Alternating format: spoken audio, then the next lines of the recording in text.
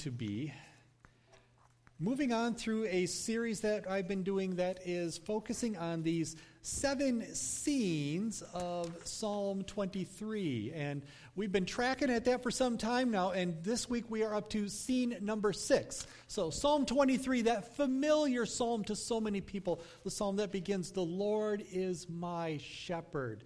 And we've been looking over the past several weeks at all of the ways that Psalm 23 reveals the Lord as our shepherd through the activity that the Lord does. And we've been going scene by scene, phrase by phrase through that. And scene number 6 today, he prepares a table before me. As we consider what that means for us in this place, for the world that we live in today. For those of us who live in a world where, you know what, let's be honest, shepherds are not a commonplace thing in our world, in our society, the way it would have been in the times of the Bible. So, how do we understand the Lord's presence with us in these words and in this image of a table that's prepared for us? Today I'm going to jump forward with that as we've been using this as a springboard for other places of Scripture as we consider what this table that is prepared means for us. I'm jumping forward into the New Testament. This is the Gospel of Luke, Luke chapter 14, where Jesus tells a story about a table, a banquet. This comes, let me give a little bit of background into this, that the way Luke frames this story, this parable, it's towards the conclusion of a larger section of Luke. So here's the setting that's taking place there, that there is a dinner party that Jesus is invited to attend at the house of a prominent Pharisee. So this is someone who's wealthy, who's well-respected, who's important in the town in which they live. And Jesus comes to this banquet, this feast, this meal, and he notices that as the guests arrive, that they're all choosing important seats. The way that they would have had a dinner party back then, the tables were shaped like a giant U or maybe a V shape. And the host would sit right at the point of that table. And then all the people would sit down the table from there, and customarily the seats that were right next to the host would be the important seats. And it would go down from there. So there's kind of this hierarchy, this order of importance by where you sit at the table. Jesus sees this taking place, that all these people are trying to grab the important seats at this banquet. And then he goes on to tell this story. Luke chapter 14, I'm going to pick it up at verse 12. Then Jesus said to his host, "Now, when you give a luncheon or dinner, don't invite your friends, your brothers or sisters, your relatives, or your rich neighbors. If you do, they may invite you back, and so you will be repaid. But when you give a banquet, invite the poor, the crippled, the lame, the blind, and you will be blessed. Although they cannot repay you, you will be repaid at the resurrection of the righteous." Jesus tells that story as kind of a slam against what he sees taking place there. Then one of the other Pharisees, just trying to smooth out the tension in the room, goes on in verse 15. When one of those at the table heard this, he said to Jesus, "Blessed is the one who will eat at the feast in the kingdom of God." Just trying to ease the tension. Jesus will have none of that. He pushes it even further.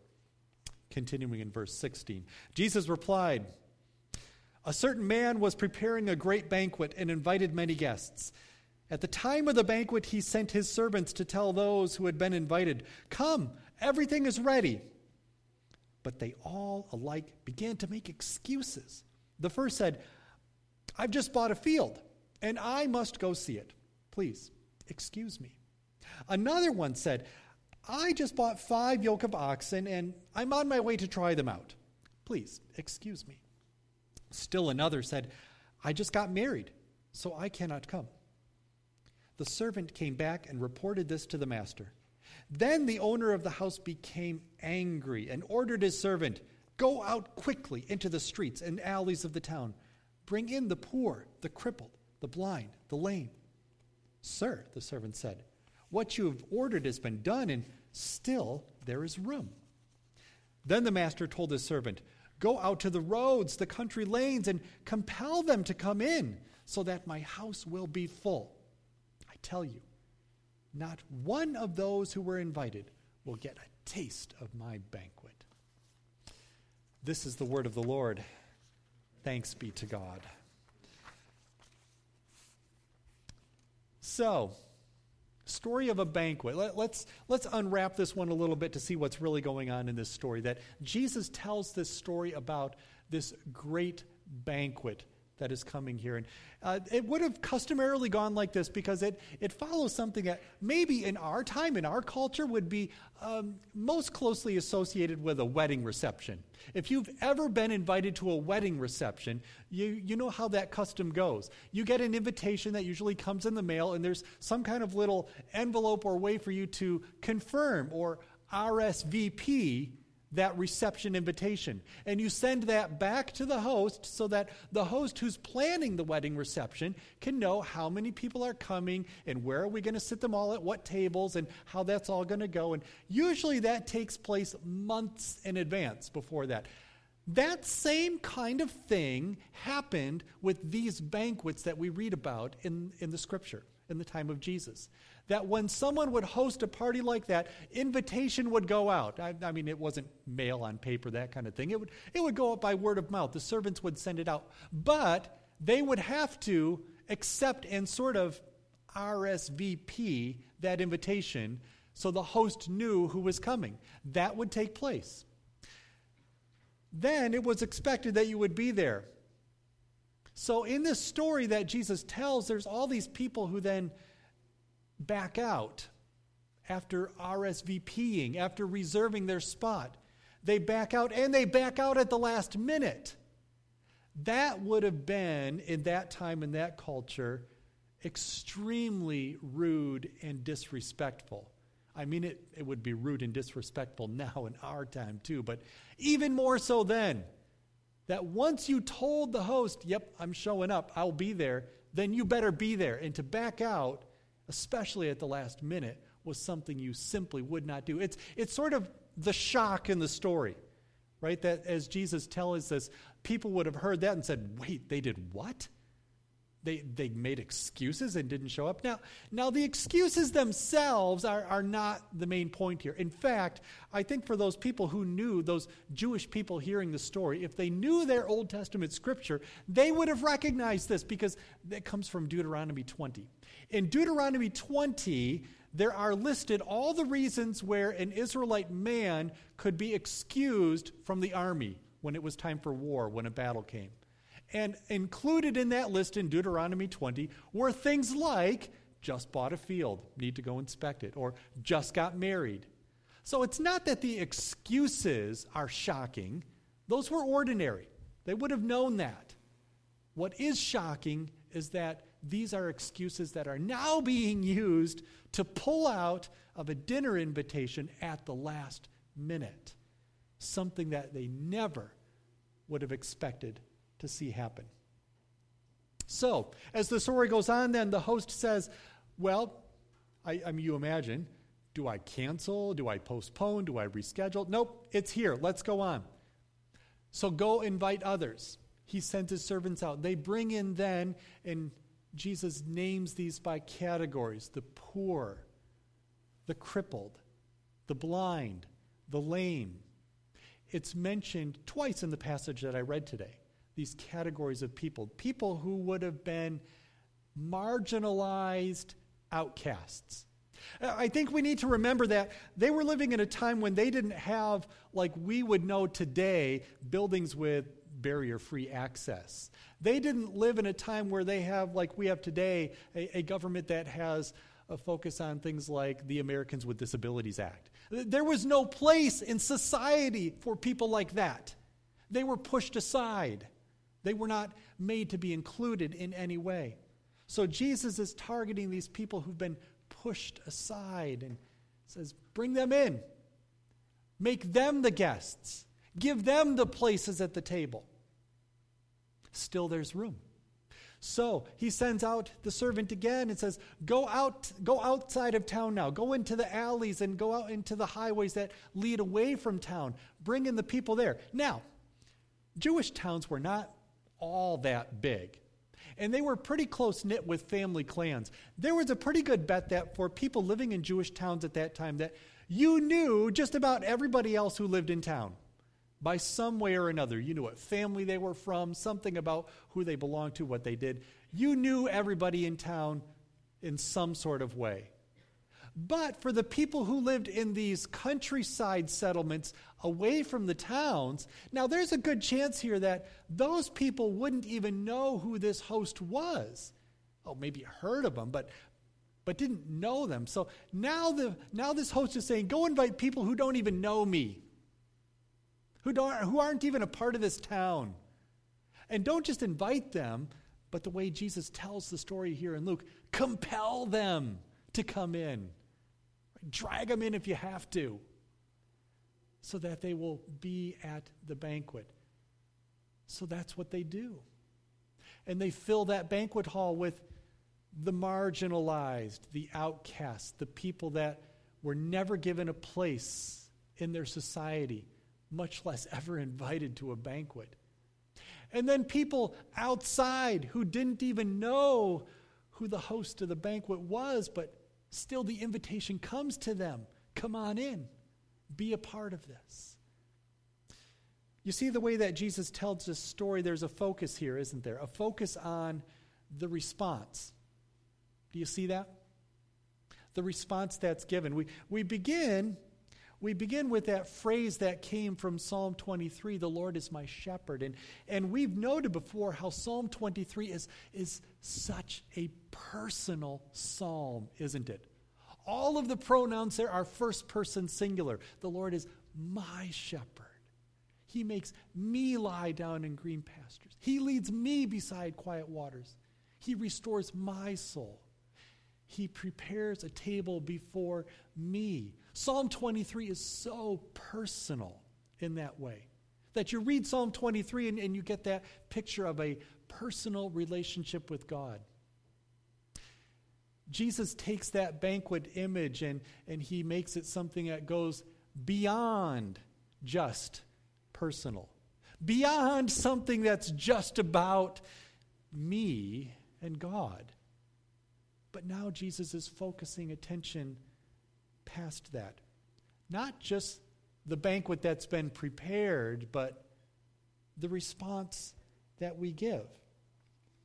You see, Jesus tells this story in a way that focuses our attention on that response, the response of those who've been invited.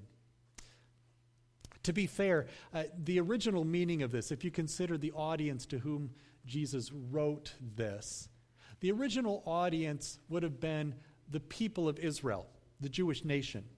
And particularly, given the context, the people in the room when Jesus tells the story, it's the religious elite who are there. It's the people who have followed all the right rules and all the right traditions since they were young. They've been taught how to do that, and they've lived that kind of a life. And Jesus is giving a jab here to say, but you've got all this focus on just the right banquet table and all the right rules and procedures for coming to this banquet, but you've forgotten about the response that's needed, the response that is required in coming to that. A response there where Jesus is driving the point a little bit further. So, let's take it back to the shepherd story for a bit, okay? The shepherd. Considering then the good shepherd as we see that. Now, it's what we see in Psalm 23 is that imagery of the shepherd, but Jesus as well uses some of that imagery, doesn't he, in talking about the shepherd. But again, the way that Jesus talks about the shepherd image doesn't so much focus on just the personal me and God, but Jesus continues that expansive view of what it means to be a part of the flock. What it means to be one of the guests at the banquet table. That Jesus expands the view of that. Consider how he says that in different ways. That there is sort of this focus on reaching those who are expanding outside of the flock, that there is this radical reimagining of exactly who is included in the flock.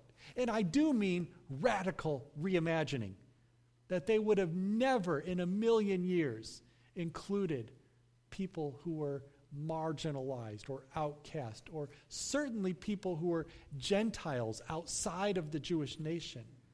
But Jesus pushes that. Consider how he says that. Consider these verses that come from John chapter 10. John 10, where Jesus says this, I am the good shepherd. I know my sheep, and my sheep know me. Just as the Father knows me, and I know the Father, I lay down my life for the sheep. And then he says this, I have other sheep that are not sheep from this pen. I must bring them in also. They too will listen to my voice, and there shall be one flock and one shepherd. You see what Jesus is doing there? Pushing that image of just how it is we think about the flock that our shepherd cares for.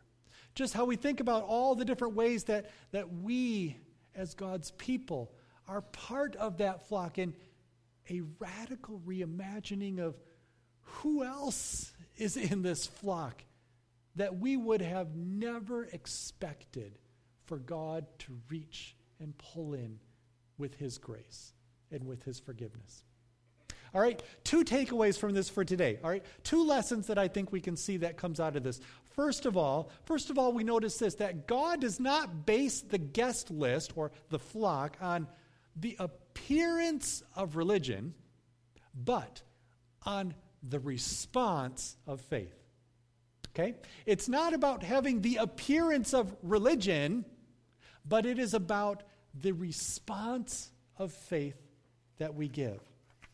We see that in the stories that Jesus tells here, how those are the priorities that come before us, that this parable is directed towards those who, well, let's face it, they automatically assume that they are on the guest list. They think just because of who they are, the family they were born into, the habits and the customs that they keep, the rules that they follow, I'm in. I'm on the list. They think that's the response, that the religion itself is the response. But Jesus is pressing for something different. It's not about the appearance of your religious habits. It's about the faith in your response.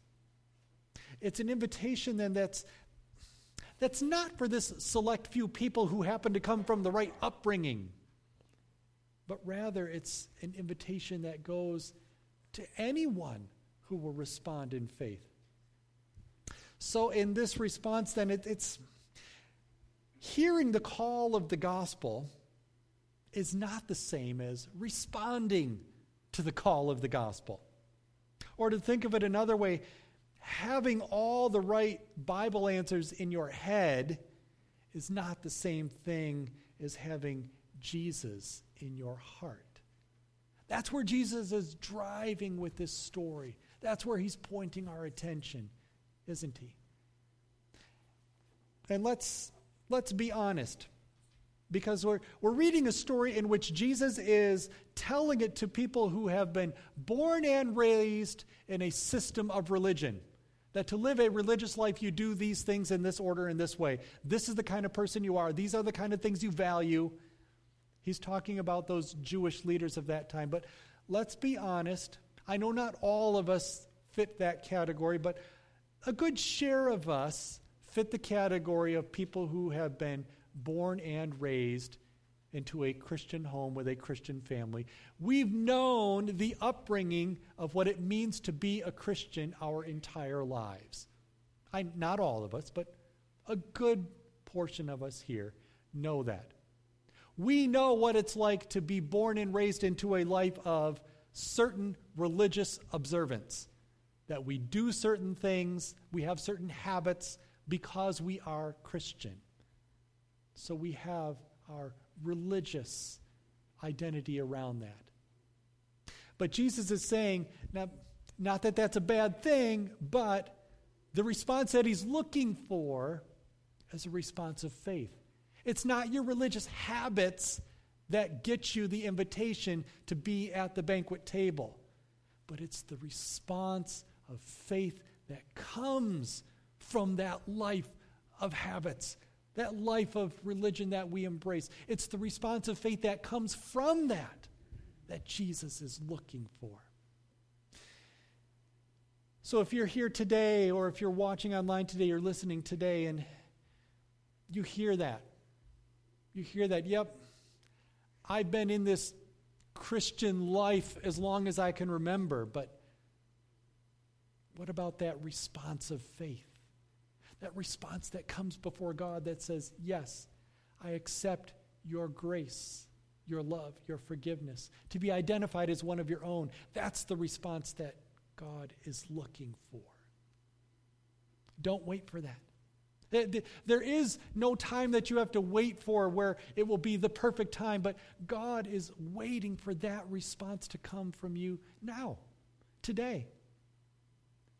Because it's not about your religious observance. It doesn't mean that, well, you have to learn more of the Bible first, or you need to understand more theology first, or you need to be so old to be able to understand a maturity first. There's none of that that's placed upon us within the way God reveals his gospel in the Bible. He's looking for that response of faith now, today. No matter who you are, no matter where you come from, no matter where your life is at. Respond in faith. That's what God is looking for. And we see that as a lesson in this parable. That's what God is yearning for. That response that simply says, yep, I will come. I will be a part of your flock. I will be a guest at your banquet. The second thing that we see out of this is a lesson about, it's a lesson about who else is sitting at the table with us. Who else is in the flock. That God opens his guest list or his flock to people that we would not expect to be included. That's something good for us to be reminded of today. Because we live in a world where it becomes pretty easy for us to become isolated in our own little cultural bubbles, don't we? We live in a world where it's pretty easy for us to gather and just huddle together with people who are just like us. And sort of live in this echo chamber where I'm only with people who think like I do, act like I do, value the things that I value. But it's a reminder in this story today that God's kingdom, his flock, his banquet is so much larger than my little cultural bubble. There's so many more people that God is calling to respond in faith who are nothing at all like me or like us. It's a reminder for us of that because often, let's be honest, we look past that, don't we?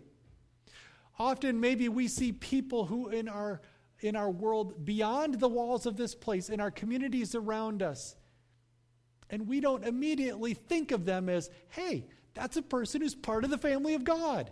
That's a person who's invited to the banquet table. That's a person who's going to sit next to me at the banquet in the kingdom of God. That's a person who's a part of the flock that I'm a part of. It's a good reminder that when we see other people, particularly other people who are not like us, very different from us, that God extends the same invitation to them that has been extended to us.